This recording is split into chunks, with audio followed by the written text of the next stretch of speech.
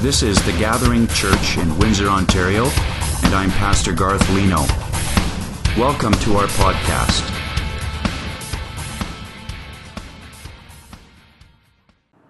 Just over a week ago, Rex Murphy, who writes for the National Post, filed a scathing article about the Liberal government and Prime Minister Justin Trudeau. He said, "The country is in an economic coma. The House of Commons is a movie set. We are shamed in the international community," and the list goes on. Rex Murphy goes on to question the Prime Minister's ability and his integrity in leading the country through this crisis. Well, after reading that article by Rex Murphy, I wrote this statement in my notebook. Personal integrity in the life of a leader is indispensable. Personal integrity in the life of a leader is indispensable. It was Dwight Eisenhower who once said, "In order for a man to be a leader, he must have followers. And to have followers, he must have their confidence. The way he gains their confidence is with unquestionable integrity. Without it, no real success is possible." Well, Nehemiah was a great leader, a successful leader, and his integrity is undeniable. We have seen it over and over again as we have studied his life and his ministry. In the first part of Nehemiah chapter 5, which we covered a couple of weeks ago, we discovered that the rebuilding efforts on the walls had come to a grinding halt. The injustice and the disunity in the family of God had to be addressed by Nehemiah. And thankfully, the people responded to Nehemiah in a positive fashion. You remember, they stood in the great assembly and said, "Amen, yes, amen, we will do what you say, we will follow God. And if we don't, God can shake us, and He can take our land, and He can take our property, and He can take our houses, and He can take our lives, because if we don't obey God, nothing else is worthwhile." Amen, they said. Amen. They responded very positively to Nehemiah's leadership. Friends, if you and I are going to lead well in our respective spheres of influence, we have to lead with integrity. That's what Nehemiah did. And we notice, first of all, in our text today, that Nehemiah refused to abuse his privileges. I love the way the New Living translates verse 14. "For the entire 12 years that I was governor of Judah, neither I nor my officials drew on our official food allowance." Not once did Nehemiah or his officials take advantage of the privileges the king had extended. As the governor of Judah, he had been given a very healthy food allowance for official entertaining. However, he did not take excessive liberty with that generous expense account. Imagine the temptations that might come with an unlimited expense account. Forget the ground beef. Show me the filet mignon. Bring on the caviar and the champagne. Motel 6 is for peasants. I will stay in the Four Seasons Hotel. But a child of God, a person of integrity, will guard against taking undue advantage of her privileges. She will avoid that at all costs. Nehemiah did not misuse or mishandle his allowance, and thus he was really above reproach, squeaky clean, if you will. He was a good example to follow. And although he was a great leader in his day, Nehemiah is actually pointing us to a greater leader, a greater example in Jesus Christ. Jesus declined to capitalize on all of his heavenly benefits and privileges.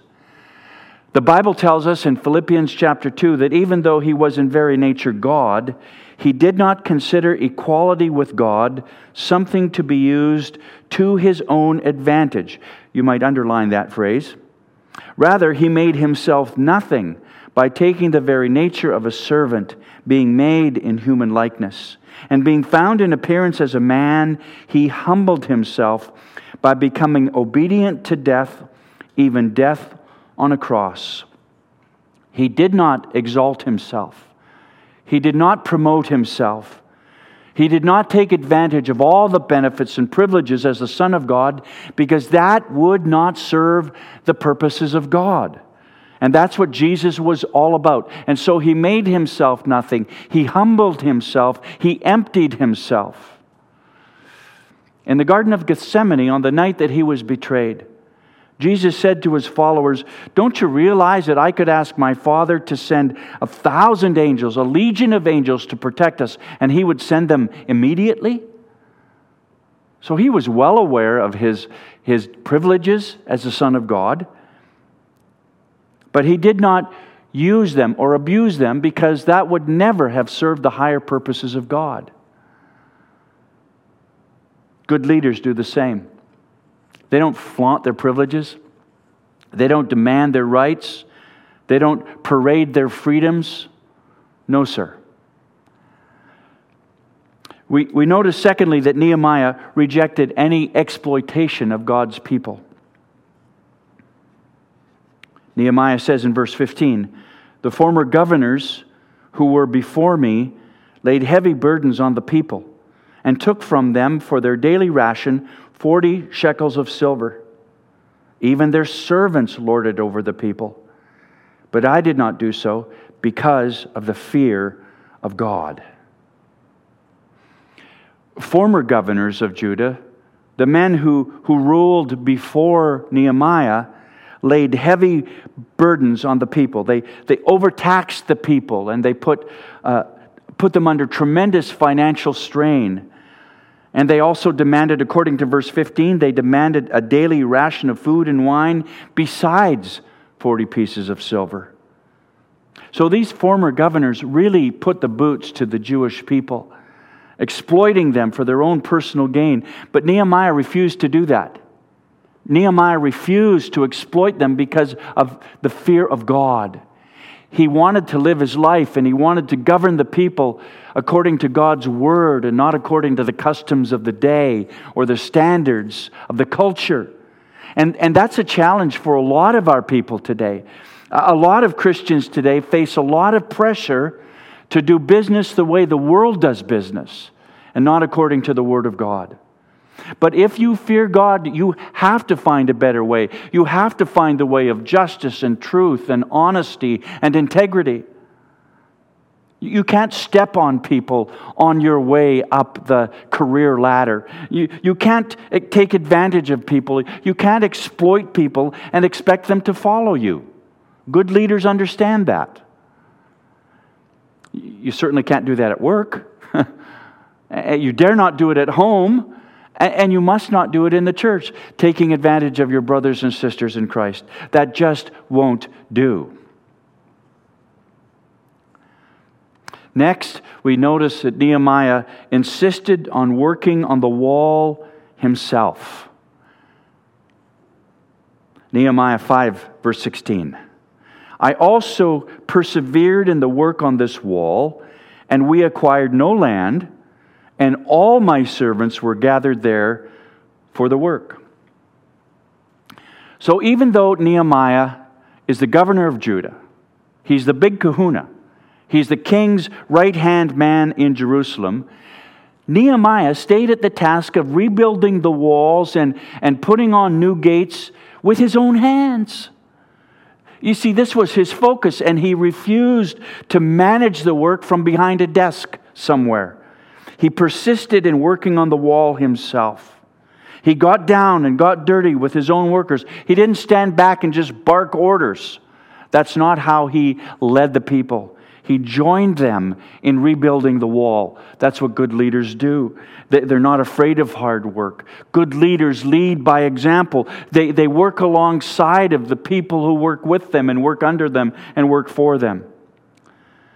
And that's why I think Nehemiah was such a good leader. He motivated his workers with his own personal example of hard labor, physical work. And again, Nehemiah is pointing us to an even greater leader, a better example in Jesus. For Mark 10:45 tells us that the Son of Man came not to be served, but to serve and to give his life as a ransom for many. Aren't you glad Jesus insisted on serving us all the way to the cross? He did the hard work himself, all the way to the cross.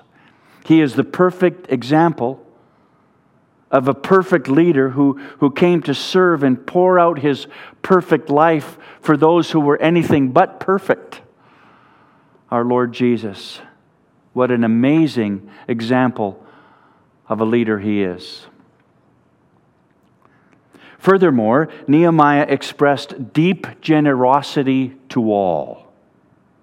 Verse 17. Moreover, there were at my table 150 men, Jews and officials, besides those who came to us from the nations that were around us. So we're not really sure how many people he was feeding every day, but it was a lot of people. Verse 18, now what was prepared at my expense for each day was 1 ox and 6 choice sheep and birds, and every 10 days all kinds of wine in abundance. Yet for all this I did not demand the food allowance of the governor, because the service was too heavy on this people. So the implication seems to be that if Nehemiah had taken this food allowance to feed his workers and all the other officials that came from the nations around them, then the government likely would have increased the taxes locally to pay for it all. And so Nehemiah is not about to add insult to injury and claim what was rightfully his by the way of the food allowance. Instead, he provided all of this food for all of these people out of his own pocket. That, my friends, is deep generosity, isn't it? The best leaders among us are generous leaders who are not bent on padding their own pockets.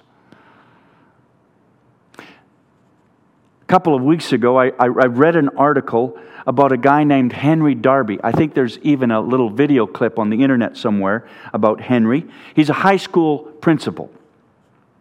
Henry has been giving back to others since he was a kid. It was instilled into him by his own parents. And so when he learned that the students at his high school were in need, he picked up an overnight job at the local Walmart to help them out. Now, Henry is the principal at his school, and he's working every day, 5 days a week, but also several nights a week he takes this job at Walmart, restocking the shelves so that he can earn a little extra money to help the students at his high school, whom he refers to affectionately as his grandchildren. Now that's generosity. That's deep generosity. And I want to be like Henry Darby when I grow up, don't you? Do you know what it means to be generous? Are you a generous man? Are you a generous woman? You see, I'm convinced that Henry Darby was a great leader. I've never met him, but I believe he's a great leader because he's a generous leader. And Nehemiah was a great leader in his day because he was a generous leader. But the greatest leader of all is Jesus Christ, because there never has been anyone who's been as generous as him. He is the most generous leader of all time in all of the universe. All you have to do is look at a verse like Romans 6:23. For the wages of sin is death, but the free gift of God is eternal life in Christ Jesus our Lord. That's deeply generous. And Ephesians 2:8, for by grace you've been saved through faith. And this is not your own doing, it's the gift of God. I mean, folks, that's generous beyond measure. And John 3:16, for God so loved the world that He gave His only Son, that whoever believes in Him should not perish but have eternal life. Jesus generously gave Himself to set us free. And 2 Corinthians 9, God is able to make all grace abound to you, so that having all sufficiency in all things at all times, you may abound in every good work. All grace, all sufficiency, all the time. I mean, that's incredibly generous, isn't it? He's such a generous God. I mean, you could never, ever, ever, ever outgive the Lord Jesus Christ. Ever. 2 Corinthians 9:15, thanks be to God for His inexpressible gift. I mean, He's so generous you can't even put it into words. It's indescribable, unspeakable, inexpressible. Hallelujah. That's the generosity of the God we serve and the God we love. And so, my friends, in light of God's enormous, unending generosity, where might God be calling you to be more generous? Many of you listening to me right now are leaders. You're leaders at work. You're leaders at school. You're leaders in the community. You're leaders in your home, for certain, and you might be leaders in your church. So, if the best leaders are generous leaders, what needs to change for you? How are you going to respond to that? What are you going to do about that? How will you increase your generosity in the days ahead? If the best leaders are big-hearted, open-handed leaders, then what needs to change for you? Perhaps you need to be more generous with your time, with your family, your spouse, your friends. Be more generous with your time. Give of yourself more frequently, more consistently. Perhaps you need to be more generous in your giving to your church and to the work of the kingdom. I mean, why should 5 or 10% of the people in every local church carry 50% of the budget? It just doesn't seem right. We could all be doing a little more. We could all be more generous in giving to our church and giving to the work of the kingdom. Perhaps you need to be more generous in giving encouragement to other people. Be more generous. Nehemiah fed more than 150 men at his table every day at his own expense, and he never complained about it, not a single time. He expressed deep generosity to all. And we're still talking about him 2,400 years later. We're still talking about his generosity, so that proves it. Lavish, deep generosity impacts people for generations. You want your kids or your grandkids to be more generous? Well, then show them how it's done. Lead by example. Be a Nehemiah and be generous. The Bible says in Psalm 112, verse 5, good will come to those who are generous. The Bible says in 2 Corinthians 9:6, whoever sows sparingly will also reap sparingly. And whoever sows bountifully will also reap bountifully. Each one must give as he's decided in his heart, not reluctantly or under compulsion, for God loves a cheerful, generous, lavish, big-hearted giver. You can't take it with you, friends. So you might as well invest it. You might as well sow it into the kingdom of God that lasts forever and invest it in the people of God who live forever, remembering that you reap what you sow. You reap what you sow. Lead well wherever you are. Whatever sphere of influence or leadership God has given you, lead well. Lead with distinction. Lead by example. Don't abuse your leadership privileges. Don't exploit people for your own benefit. Work hard at serving others in the spirit of Jesus, who came to serve, not to be served. And of course, be generous. And may God begin a brand new work of leadership in your heart and your soul today. Gracious Lord Jesus, we give ourselves to you today. No compromise. It's all or nothing. And this is our hymn of surrender. Amen.